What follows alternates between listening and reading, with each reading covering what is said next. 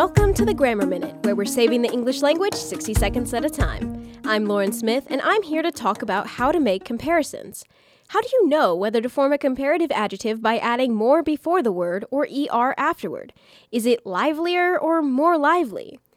The rule is a little complicated, and it depends on how many syllables the original word has. For adjectives of one syllable, add er. For adjectives with multiple syllables, add more if the word doesn't end in y. If it does end in y, change the y to I and add er. This is obvious most of the time. You can generally tell just by looking if there's a mistake, but here are a few examples to show where things can go awry. Funnier is correct and more funny is wrong. Thinner is correct and more thin is wrong. Weirder is correct and more weird is wrong. That's your Grammar Minute on Radio Free Hillsdale 101.7 FM.